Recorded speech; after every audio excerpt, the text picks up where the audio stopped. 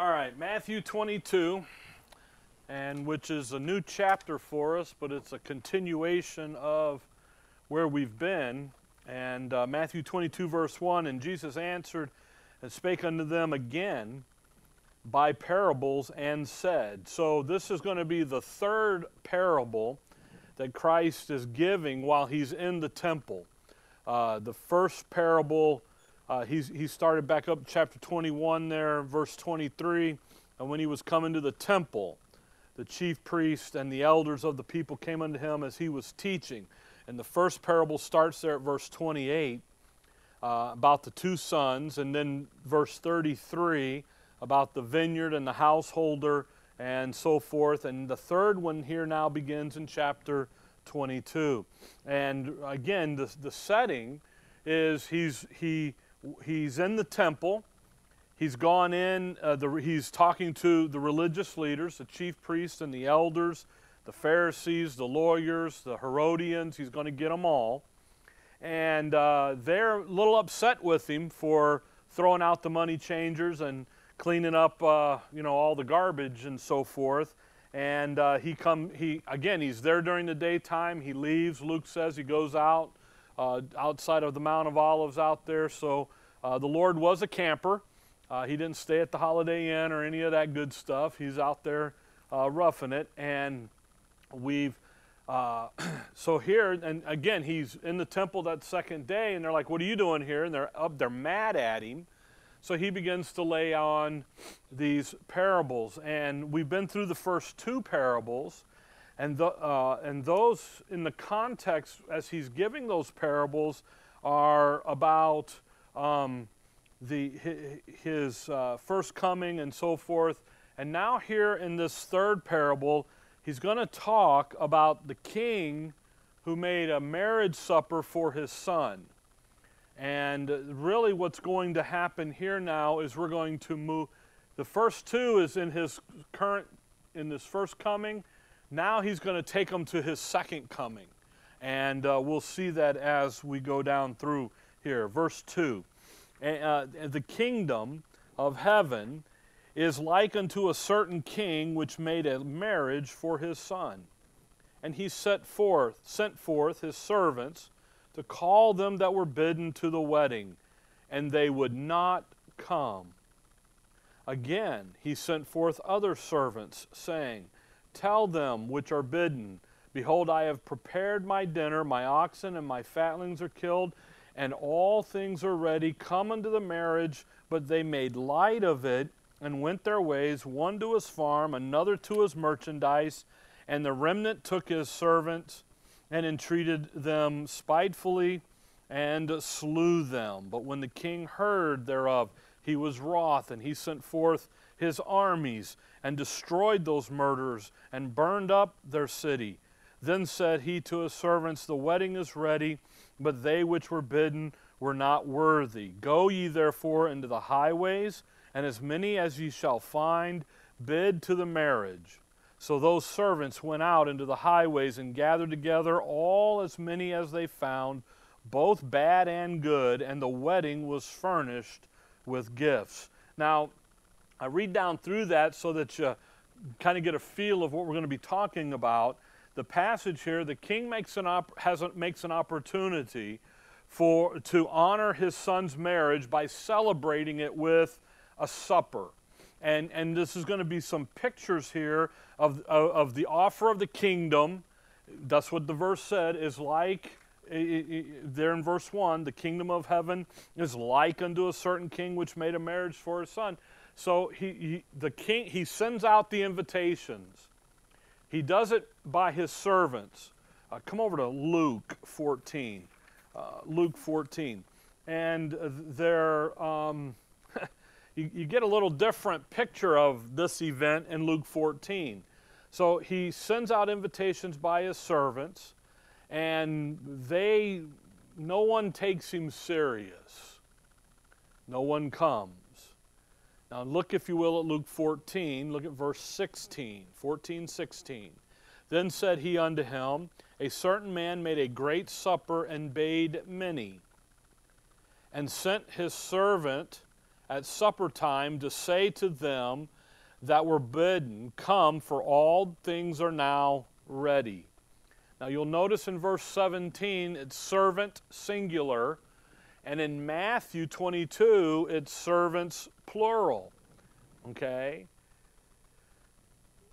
You'll notice in Luke 4, in verse 16 there that it doesn't say how he sent out the invitation.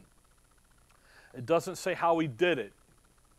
The first invitation is given there in verse 16, and the second one is given in verse 17. The issue between the difference between the servant and the servants, Matthew and Luke, or Luke and Matthew, is that Matthew, he's referring to the apostles and who go out to call Israel to the supper. In Luke, when he sends a servant out there, again, verse 16, Luke 14:16, and he said unto him, a certain man, and sent his servant. The servant there is actually really the Holy Spirit working in the servants, in the apostles. So it's the difference in Luke 12 is his servant there is the fact that the servant is actually the Holy Spirit. And the reference there to the Holy Spirit working through the apostles, that's going to end up really playing out in a little bit in Acts, in the early Acts period, when he comes in. So go back to Matthew 22. I just want you to see that difference there. I'm sorry, Matthew 22, because when you see the issue here that they're now going to go out and do the bidding, invite them in, Matthew 22 carries a little bit more information of how that invitation is taking place, where Luke just says they went and did it and they're moving on, okay? Matthew 22, look at verse 3. Here's the first invitation where the king sends out the first. And he sent forth his servants to call them that were bidden to the wedding, and they would not come. All right, so first set go out, they don't come. Verse 4. Again, he sent forth other servants, saying, tell them which are bidden, behold, I have prepared. So then he says, look, you guys go out there and you make it really clear. Don't just say come, but you tell them that the food is on the table. It's ready to be eaten. Come and get it while it's hot, all right? Come on down, come and get it while it's going on. And what did they do? They made light of it there, verse number 5. So what you have here is him describing what's going on during the Lord's ministry. He came himself. He sent his servants. The Father sends John the Baptist out, says, come. What did the nation do to John? They rejected him, okay? Then Christ comes. He sends out the apostles, Matthew 10. He sends out the 70. They go out and they call Israel, tell Israel, come. Call Israel to repentance. But what did Israel do? They didn't want any part of it. They made light of it, verse 5. So, by the way, in Acts 2 and 3 over there, Peter's going to say, the guy you just killed, guess what? He was the Messiah. He is the one that said, come. In John 21, he tells them, come and dine. And you guys missed it. You blew it. So in Matthew 22 here, verse 3, you see John the Baptist. That's verse 3. During the earthly ministry of Christ, with the 12 and the 70. And then in verse 4, he adds an urgency to it of, hey, everything is ready. And by the way, what he's talking about there is the issue of the new covenant. It's all ready. The kingdom is what? At hand. It's all here for you. All you have to do is sneeze. Blow out the speakers. So what'd they do? Could you imagine? I mean, everything that they need is here. It's ready. Just come. Verse 5, but they made light of it and went their ways. One to his farm, another to his merchandise. You know, he's the guy, I got a piece of land, I got to go over here and make sure, I got to go check on it, make sure it's still there. Like somebody's going to steal his farm land. Another guy says, hey, I got my merchandise over here. I've got to go over there and check that one out, make sure nobody's stealing my stuff. Verse 6, and the remnant took his servants and entreated them spitefully and slew them. There's the Acts period, when they take James and kill him, and they're after Peter and John, and they come in, and their response is with that thing about the kingdom will be taken by violence, and the violence comes in. Verse 7, but when the king heard thereof, he was wroth, he was angry, and he sent forth his armies and destroyed those murderers and burned up their city. Now, their city is Jerusalem. That's what he's talking about. And in the parable here, it's associated with the issues of the kingdom of heaven. So you have to remember where we're at here in the timing of everything. Come back with me to Daniel chapter 9. They've had their first invitation. They didn't respond during the earthly ministry of Christ. So they get a second invitation. That's going to match out with the early Acts period. And guess what? They didn't respond to that either. They responded violently.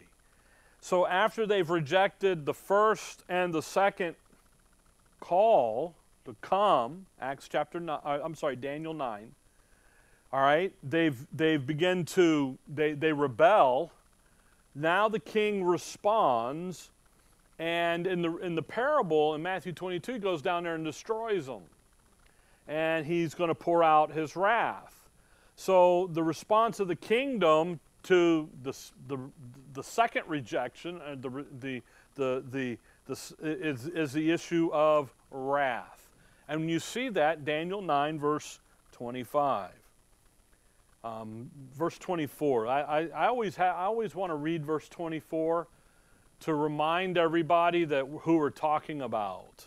70 weeks are determined upon thy people and upon thy holy city to finish the transgression and to make an end of sins and to make reconciliation for iniquity and to bring in everlasting righteousness and to seal up the vision and prophecy and to anoint the most holy. So the city, the people, that's Israel. And there's 6 things there there's 6 things there why the 70 weeks have been determined to take care of. Verse 25. Know therefore and understand from the going forth of the commandment to restore and to build Jerusalem.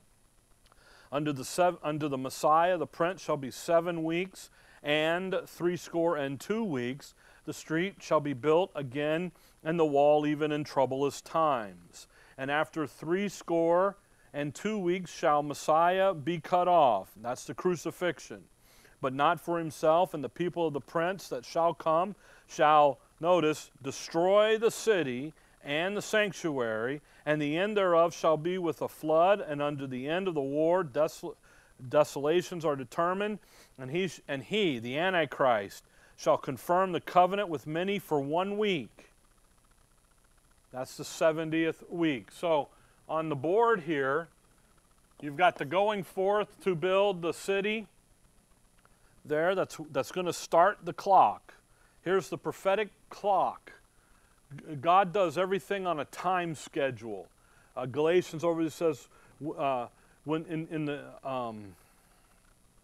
he was made of a woman. Doggone it. I just had it. And when Galatians 4:4, but when the fullness of the time was come. He's always working. So he says, the time clock starts when the street shall be built again and the wall. They're going to go and restore and build Jerusalem. That is Nehemiah chapter number 2. where Cyrus looks there to Nehemiah and says, go. That's going to be 7 years. And then we're going to come out here 7 weeks, sorry. It's weeks of years. So we've got 62 weeks, and at the end of the 62 weeks is where the crucifixion of Christ is going to happen. We've got 69 weeks here, okay? And then we've got, in Luke, the Lord gives us another year. That's the Acts period. That's not in Daniel. Daniel looks right over, and he says, okay, he's going to make a contract. The covenant's going to be signed, and there's the 70th week of Daniel. Now, we call that 70th week usually the day of the Lord, and the day of the Lord is all of it. It's not just the end. We usually call this tribulation, but guess what? All of it is tribulation, not just the end. That's why you'll hear me say 70th week of Daniel, because that's a very specific time period that gets nailed in here in 3.5 years and 42 months and 1,260 days. 3.5 years, 42 months and 1,260 days. And then at the end of that, the Lord comes back, establishes the kingdom, 1,000-year reign begins. Then we have Satan's loose for a little bit, and we got the fire come down and destroy him, and then you got the great white throne judgment out here where death and hell and the sea are all gathered and cast into the lake of fire out over here at the end. And then you have the new heaven and the new earth. Now, that's what the prophets see. It starts back here, going and building Jerusalem. And again, that's Nehemiah chapter number 2, there in verse 1 and following. So you think about where we're at here. In the Lord's earthly ministry, we have John the Baptist, we have Jesus Christ, we have the 12. He's out here in Israel establishing the little flock, that apostate nation out here, apostate Israel out there. Again, the husband, the vine goes in, the leaves are on the tree, on that fig tree, but no fruit. So what does he do? He calls out that little flock. The door in is John's baptism, water baptism. The Lord is there, the 12 are there, and they are calling out the apostate nation in, okay? So this right here ought to be up here, okay? I just didn't want to scratch it up too bad. So you've got all this going on, and what you have here is the parable, and come over to Luke. By the way, the signing of the covenant, you read that in Revelation 6, okay, where the 4 horsemen are and so forth. That starts the 70th week of Daniel. All right, where are we? Luke 21.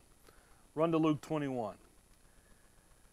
In the parable in Matthew 22, what you see is the nation's rejection of God's call, and then you see God's wrath poured out on those who've rejected the call, the message. That's what you're seeing here, okay? You're seeing this prophetic program clicking just right on time. Luke 21, verse 20. Luke 21:20. And when he shall see Jerusalem compassed with armies, then know that the desolation thereof is nigh. Then let them which are in Judea flee to the mountains. When they're compassed, you hear all these idiots talking about compass, and there's, it's the 4 corners of the compass, but that's not what he's talking about here. In geometry, you have a compass. It's got a pen and a pencil, and what are you usually drawing? Circles. That's what the compass do. When they see Jerusalem, what? Circled up. They're everywhere. What do they know? Now, in Matthew 22, he doesn't say what does he say? I just had it. Man. Matthew 22. He sends his armies. He sent forth his armies. Stay in Luke 21. I want to make sure. When you see that happen, when you see the armies circle up around Jerusalem, what's going to happen? Jerusalem's going to destroy, Luke 21:21. Then let them which are in Judea flee to the mountains. Notice, by the way, they are which are where? They're where? In Judea, not America, not Russia, not any, in Judea. When we studied the book of the Revelation and this 70th week stuff, I told you the concentration of the intensity of God's wrath is in that Middle East territory. The world's going to feel it.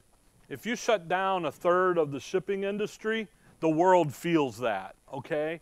But it isn't, the intent is to do what?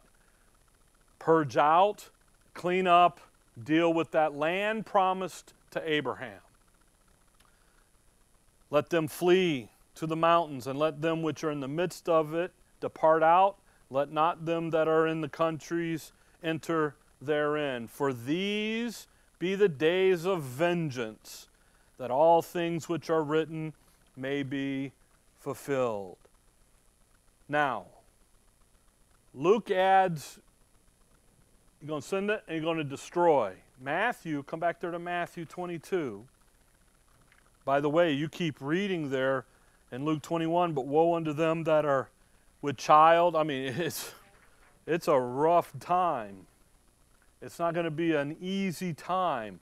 With child, and to them that give suck in those days, for there shall be great distress in the land, and wrath upon this people, and they shall fall by the edge of the sword, and shall be led away captive into all nations, and Jerusalem shall be trodden down of the Gentiles until the times of the Gentiles be fulfilled. And what usually happens with this passage is that they say all of this happened in 70 AD. It's the preterist viewpoint. The problem is in 70 AD, Jerusalem was not destroyed. It was sacked, okay? The temple was destroyed in 70 AD. Titus goes in, he leaves that city standing. He doesn't sack it. According to the history books, Jerusalem was destroyed in 135 AD. But the question that I usually have with these guys is, if 70 AD is so significant in their history and so forth, what dispensation was God working in 70 AD? Israel or dispensation of grace? Dispensation of grace. So he's not going to do what? He's not doing prophecy. See? The sacking and the destruction of Jerusalem, come back to Matthew 22. I'm sorry. No, the other way around. You're there in Luke 21, right? In 70 AD, the temple is destroyed. Jerusalem itself is destroyed in 135 AD. The temple was, not the city. These passages in Luke 21 and Matthew 22 are talking about the city being destroyed. Yeah. Yeah. So when you go into history, yeah. Okay. But my point is when does the dispensation of grace start? With Paul in the late 30 AD, 30s. Well, if we're in the 70s, then what does God do with the prophetic program when he interrupts it? He puts a parenthesis in there, doesn't he? See, there's a parenthesis that's going to come and sit right in here, okay, called the dispensation of grace. Now, by the way, you notice parenthesis in sentence and grammar? It's in there to do what? Give you a little more information, but you can pull it out and it doesn't mess up the grammar. Pull it out, doesn't mess up the grammar. It's right there. So if 78, I had a conversation with a preterist guy And they're all different. They're like the Calvinists. They run in hot and cold, different levels. And I kept asking him, wait a second. In 70 AD, the Apostle Paul in the dispensation of grace was in functioning. Romans 11:25 says that Israel is blinded in part. They've been temporarily set aside. So if 70 AD is so gotta have it, then you've got God fulfilling prophecy in the dispensation of grace. And if that's the case, then we're in trouble, because now there's two ways to get to God, and there's always only been one way to get to God. So you start unraveling a lot of things when you say God's fulfilling prophecy today in the middle of the age of grace. When he's not doing it, he's interrupted that. You follow that? Okay. All right. Luke 21, verse 24. They shall fall by the edge of the sword and shall be led away captive into all nations. That's exactly what Deuteronomy 28 said was going to happen to them. And Jerusalem shall be trodden down of the Gentiles until the times of the Gentiles be fulfilled. Now, the times of the Gentiles being fulfilled, again, we're in Luke, we're in the prophetic program, okay? There's a guy back here called Nebuchadnezzar. Oh, Nebi, as Dad calls him. And Nebuchadnezzar starts the times of the Gentiles. Okay? He starts that. The political power. This is Leviticus, this is called the fifth course of judgment. In Leviticus 26. Okay? Where Israel goes underneath Gentile dominion and rulership. After Nebuchadnezzar, you have the Medes and the Persians. And there's Cyrus and those guys, okay? Then after the Medes and the Persians, who do we have? We have Greece. But Greece, after Alexander the Great's divided up into four. Okay? One of those is Greece, Syria, Egypt, okay? And Turkey. Well, Greece becomes the Roman Greco Empire. But it's still what? Greece. The other ones are there. They're on their own thing. The times of who's in charge over here? Rome. The Roman Greco Empire's running the show. When the times of the Gentiles be fulfilled, when would that end?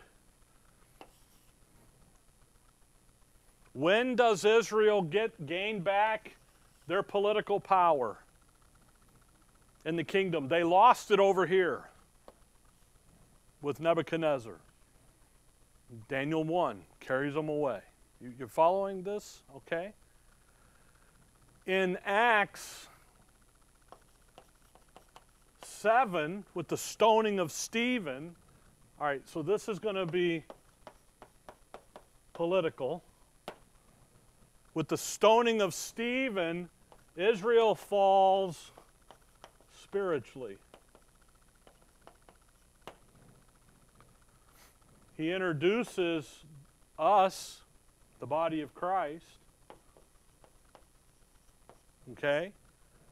When does Israel spiritually get reestablished? Kingdom. When do they gain their political power back? Kingdom. Oh, but Rick, 1948. No, where does 1948 fall? Dispensation of grace. By the way, who gave that to them? Britain did in the League of Nations. A bunch of Gentiles did. Okay. What about Hitler? He's the Antichrist. No. When did Hitler run around? Dispensation of grace. See how understanding right division kind of lessens some of the chaos about some of this. Well, what about Trump? Trump's, the next Hitler, the next Antichrist. No. Dispensation of grace. Okay, so it kind of calms some of that down, understanding right division. All right, I got a little more into that than I had planned on it. Now go back to Matthew 22. But it's important to understand where we're at here in Matthew 22 in this parable. The parable is you rejected the first two calls here. The first call, second call, wrath is coming. It's going to fall on you.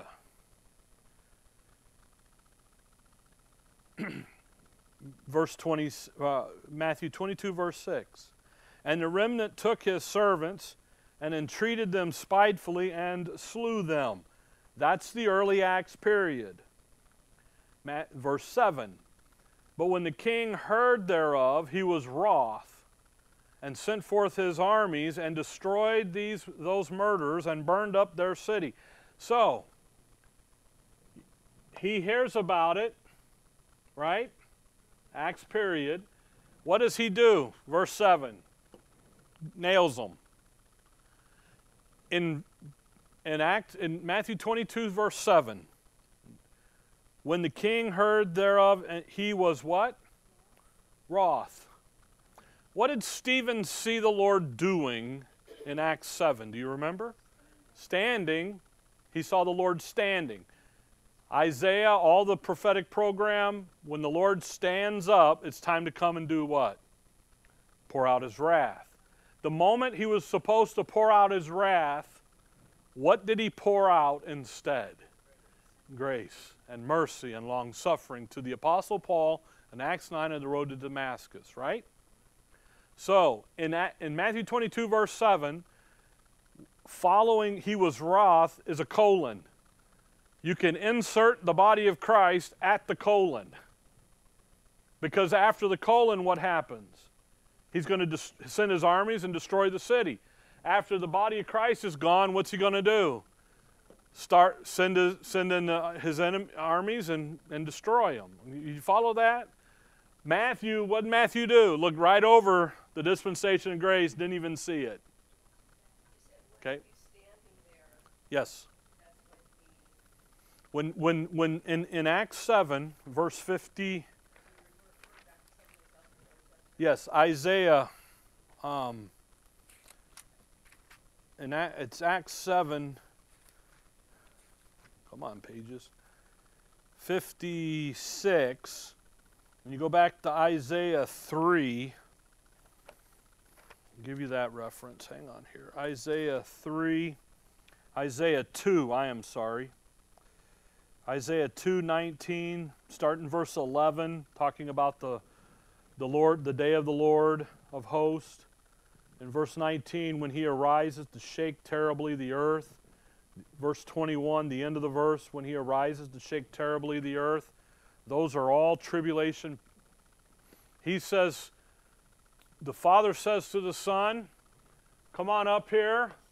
I'll make your enemy, sit until I make your enemies your footstool. Sit. In Acts 7, he's standing. Time to come back, pour out his wrath. Okay?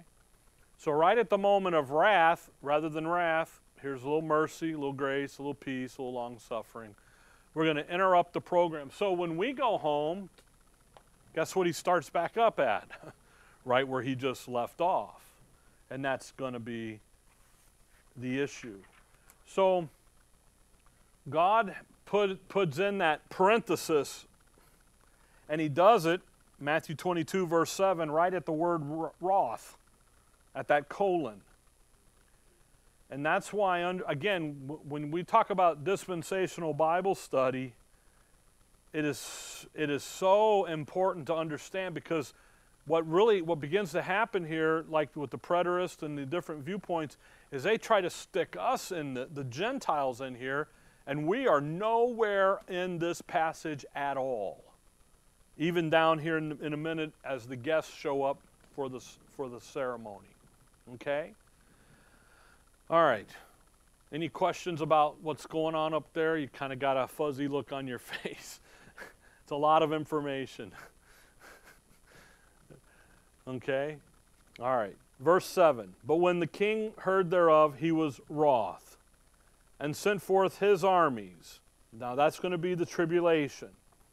Then, verse 8, then saith he to his servants, in the tribulation, He's going to have servants. They're called the overcomers in Revelation. These are going to be very specific people who are going to be working in this time period.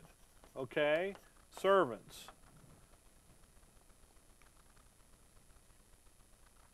Verse 8, then saith he to his servants, the wedding is ready, but they which were bidden were not worthy. So here is going to be the third call. The first two calls, John the Baptist, the earthly ministry of Christ, and the 12 apostles and the 70 and all that they were doing, they were rejected. Now in the tribulation, there's going to be literally a third call. And there's going to be some servants here. And so this is a future call in the tribulation. Okay, so you got that. The wedding is ready, but they which were bidden are not worthy. He says the guys that we were calling over here, they are no longer, they've rejected the invitation. So don't go pay any more attention to them.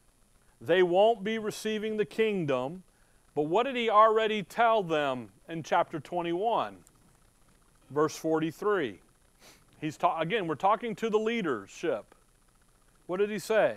I'm taking the kingdom of God from you and I'm giving it to a nation that's going to bring forth the fruits of repentance, of the kingdom. Okay? 21:43. He's already told them that. So the established leadership, they have been rejected. They are no longer worthy. Now come over to Acts 13. Acts chapter 13, and watch Paul describe Israel's rejection in a very to the point. Acts 13:46. Acts 13:46. Then Paul and Barnabas waxed bold and said, it was necessary that the word of God should first have been spoken to you, that's the Jews. But seeing you put it from you and judged yourselves unworthy of everlasting life, lo, we turn to the Gentiles. Notice how he says they judged themselves what?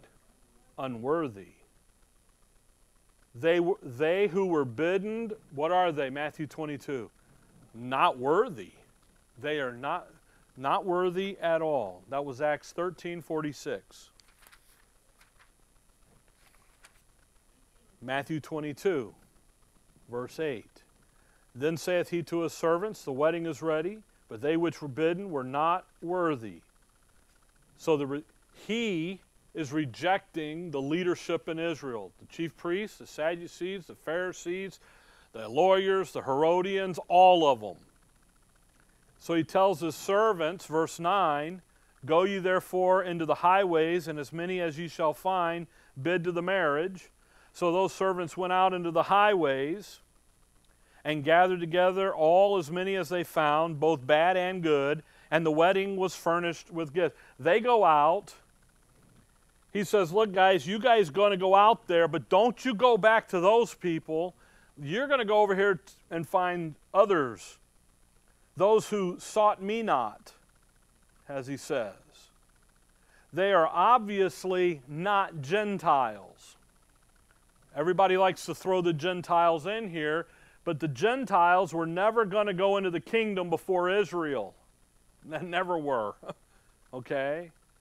So what you have here is a gathering out of Israel, a group of guests that are going to be present at the wedding supper. They're going to be, note the end of verse 10, furnished with guests. That's important. Because when you talk about guest,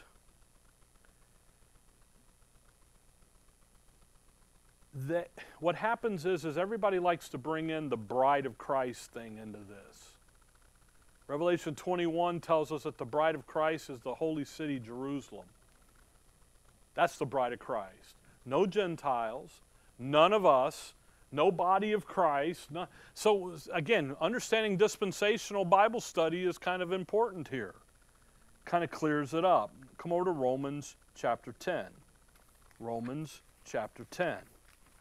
Notice how Paul, again, says this with these guys. So who are the guests? They are, again, not the bride. The bride is never talked about in the passage here at all. It's rather, he's talking about we're going to have a marriage feast and we don't have guests.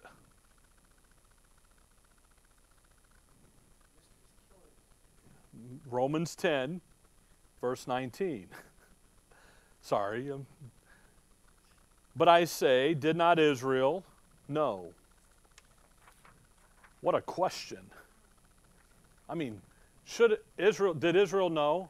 Yeah. First, Moses saith, I will provoke you to jealousy that by them that are no people.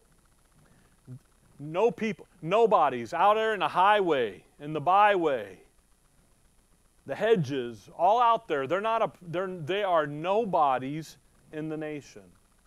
And by a foolish nation, that's the believing remnant, Matthew 21:43, Luke 12. That's not Gentiles. I will anger you. But Esaias is very bold and saith, I was found of them that sought me not. What does he say? Don't go back over to those people we've been talking with and dealing with. They've rejected me. 1 time, 2 time, 3 strikes, you're out. Go down here and let's find us a little flock. Let's find us a believing remnant. Let's go down there and find the people. Verse 20, I was made manifest unto them that ask not after me. Come over to 1 Peter chapter 2. These people, these are the people that are finally invited in the parable in Matthew 22. They weren't trying to get to the wedding supper. They weren't invited to begin with. So what does he say? Go out in the highways, 1 Peter 2. Go out in the highways and you invite the people, bad or good. People who aren't seeking after me, who aren't looking for me. And you know what you do? You tell them to come on in. Just come. He's talking about that little flock. That's who he's talking about. The publicans and the sinners. He was rejected by the leaders of the nation. That's why this apostate scenario sits. And you go out there and he's gathering that little flock together. So over here in the tribulation, you know what they're going to be doing? Building in that little flock. Out there, finding the people who aren't in the leadership roles. They're not even talking to them. There's where the 144,000 come in. There's where the 2 witnesses come in. 144,000 sit out in that Mediterranean area round about Jerusalem. The 2 witnesses are working in Jerusalem. And you know who they're not talking to? The leadership. The leadership has been taken over by the Antichrist. He came in and convinced them, I'll save you. Just sign on the dotted line. And they scribble away. They've been gone.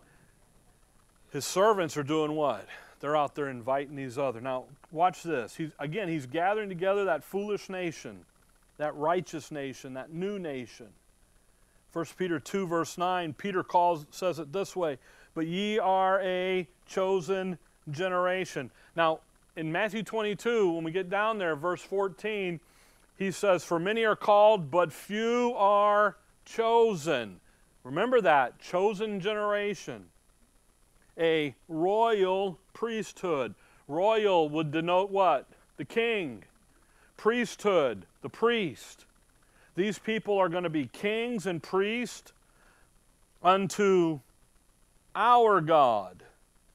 Just as it were, just as they talk about them in Revelation 1 and in Revelation 5.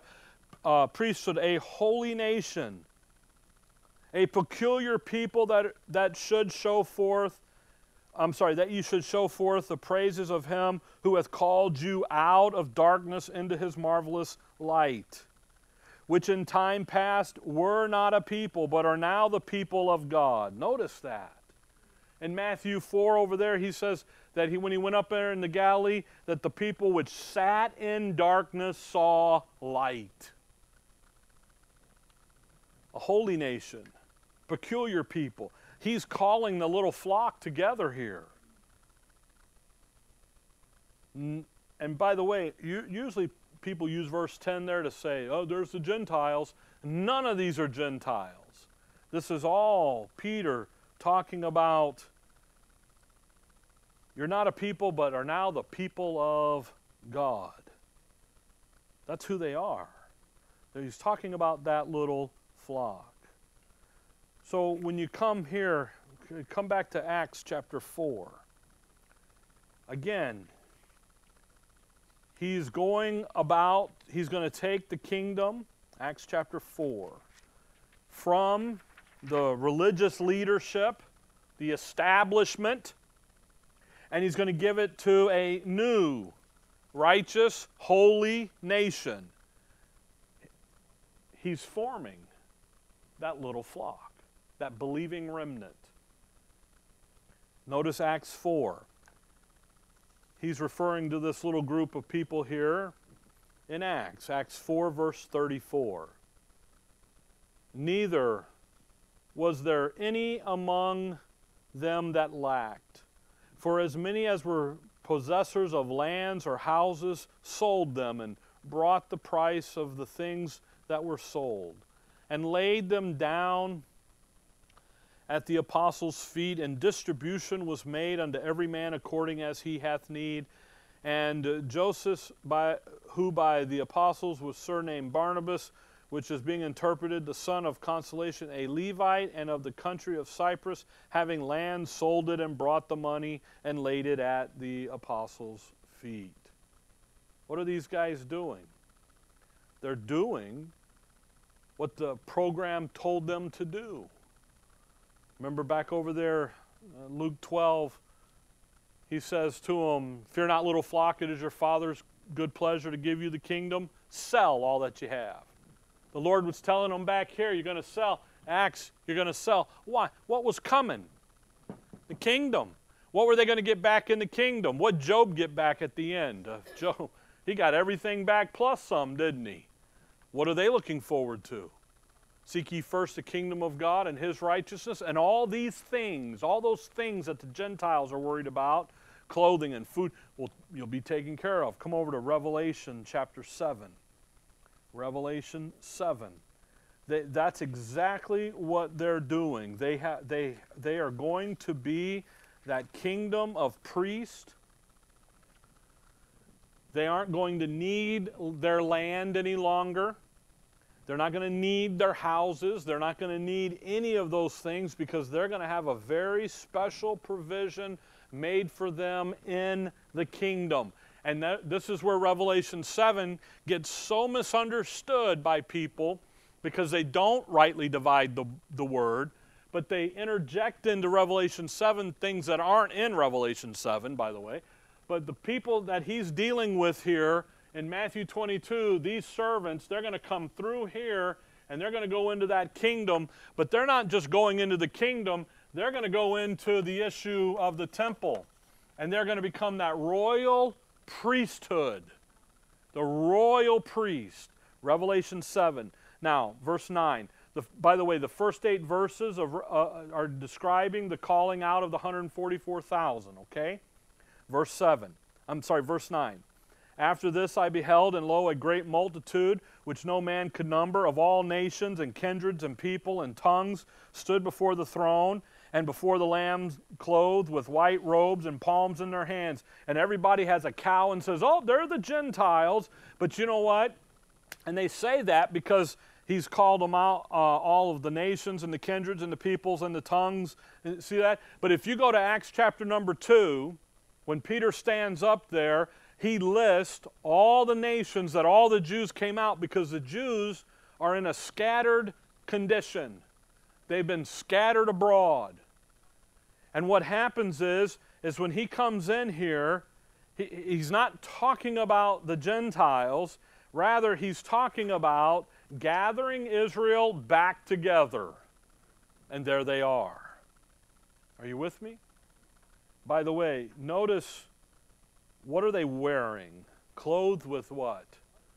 White robes. And that's going to be important when we go back to Matthew 22. Put that back on the, make a side note. Verse 10. Watch what they do. And cried with a loud voice, saying, Salvation to our God, which sitteth upon the throne, and unto the Lamb. And all the angels stood round about the throne, the elders and the four beasts, and about the elders and the four beasts, and fell before the throne of their faces, and worshiped God, saying, Amen, blessing, and glory, and wisdom, and thanksgiving, and honor, and power, and might be unto our God forever and ever. Amen. And one of the elders answered, saying unto me, What are those which are arrayed in white robes, and whence came they? And I said, Sir, thou knowest. And he said to me, These are they which came out of great tribulation, and have washed their robes and made them white in the blood of the Lamb. Therefore are they before the throne of God, and watch now, serve him day and night in his temple, and he that sitteth on the throne shall dwell among them. These are not Gentiles. These are what? Jews serving where? In the temple. These is the little flock that's gathered together and goes through the tribulation. Specifically, Matthew 24, when we get over there, the Great Tribulation, which is the back half of the 70th week, when literally holy hell is released on them, on the earth. They shall, verse 16, they shall hunger no more, neither thirst any more, neither shall the sun light on them, nor any heat, for the Lamb which is in the midst of the throne shall feed them, and shall lead them unto living fountains of waters, and God shall wipe all tears from their eyes. They are going to need food. They don't need investments. They don't need money. They don't need any of that. Because what are they going to get? Everything. They're going to be sitting over in the temple. They're going to be serving God in the temple. And when the Lord comes back and establishes the kingdom, that's who he's talking to in Matthew 22. He says, look, guys, the leadership of Israel has completely rejected me. You're going to go over there now, and you're going to go out into the highways and the hedges and the byways, and you're going to find people who didn't seek me. You're going to go get them, and when you do that, you're going to sell everything that you have, and over here we're going to put David back on the throne. We're going to get everybody up in Jerusalem is going to be reestablished, and all this is, and you're just going to go walking right on into it. Now go back to Matthew 22. So in Matthew 22, the parable is describing the gathering out of Israel, a group of guests to be presented at the marriage supper, and then the function for him in the kingdom. That's what he's, all right? Now, you remember I said that what were they wearing? White robes and palms in their hands, right? Matthew 22, look at verse 11. And when the king came in to see the guest, he saw there a man which had not on a wedding garment. Uh-oh. They're all dressed in what? White robes. And then guess who they found? A usurper. Someone not dressed. Yeah, how did that happen? The man didn't have on the wedding garments. You know what that means? He doesn't belong there. He was uninvited. He was a usurper. Verse 12, and he saith unto him, Friend, how camest thou in hither, not having a wedding garment? And he was speechless. Now that's interesting. Yeah, because from verse 15 on in this chapter, the Lord is going to you're going to have the Herodians in verse 15, you got the Pharisees. Verse 16, the Herodians. You go down there, you're going to have the Sadducees there, verse 23. You got the Pharisees in verse 34. And you know what they're going to do? They're going to ask Christ questions, and he's going to answer them. Now, drop down to verse 41. While the Pharisees were gathering together, Jesus asked them, verse 46, and no man was able to answer him a word, neither durst any man from that day forth ask him any more questions. You know what he does? They ask him, they're trying to entangle him, catch him. He answers them. He asked them, and what were they? Speechless. The uninvited guest was a guy trying to get in on it on his own. And he's trying to get in there in a condition that was a no-no. And the thing about it, come over to James. I'm sorry, it's not James. It's 1 John. 1 John chapter 2. So you have an uninvited guest. He's not there. He was speechless. So he's part of that hypocritical leadership. And the thing that I found closest to explaining this is 1 John 2. You start there in verse 18. Verse 19. They went out from us. Well, verse 18. Little children, it is the last time. And as you have heard that Antichrist shall come, even now are there many Antichrists, whereby we know that it is the last time. They went out from us. Notice they. Who would the they be? The Antichrist, the plurality, right? Well, the Antichrist, he is an Assyrian. He's half Jew and half Syrian. His title, one of his names is the Assyrian. Verse 19, they, so the Jews, went out from us, but they were not of us. For if they had been of us, they would no doubt have continued with us. But they went out, that they might be made manifest that they were not all of us. But ye have an unction from the Holy One, and ye know all things. That little flock member going through that tribulation has the unction, the tasting of the new covenant, the ability to know all things. And guess what they've identified? The false prophet, the false apostles, the uninvited guest. Because guess what they weren't wearing? The white robes. They weren't wearing the wedding garment. Go back to Matthew 22. So the uninvited, the man here that was not wearing the wedding garment, he's a usurper. He's one of those antichrist, the plural, okay? He's not the Antichrist, but he's one of them. One of the guys in on that religious system that thought he could get there on his own. Now, Matthew 22:13. Then said the king to the servant, bind him hand and foot, and take him away and cast him into outer darkness.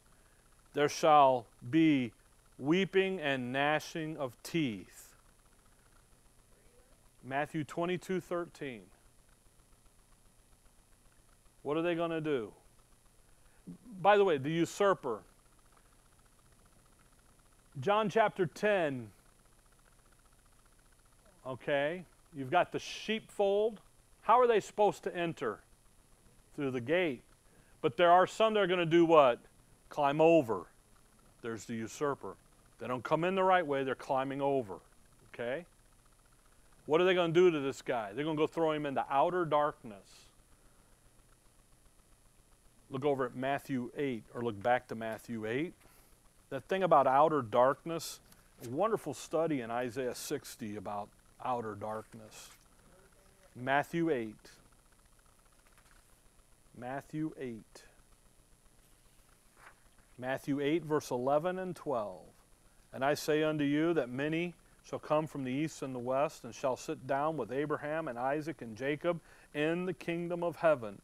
but the children of the kingdom shall be cast out into outer darkness. There shall be weeping and gnashing of teeth. He's going to take them. He's taken that kingdom away from that apostate nation who weren't walking by faith, who weren't doing what they're supposed to be doing, and he's going to give it to that little flock, and he's judging them. And in the judgment of it there, he's taking them and he's just putting them out there in the outer darkness. The uninvited, go back to Matthew 22, the uninvited man. He came in thinking, I don't need the king's garment. I've got my own, and my own's good enough. Romans chapter 10, if you write down Romans 10, verse 2 and 3, Paul says that the reason that Israel's didn't get in is because they went about to establish their own righteousness. That's the uninvited guest. I'm going to get in here on my own. And Christ stands there and says, nope, you have to come in here. You're going to come into this place. And how you're going to do it, verse 14, for many are called. Many are called. How many did he went out and called everybody, didn't he? First 2 times. He calling them all. But few are chosen.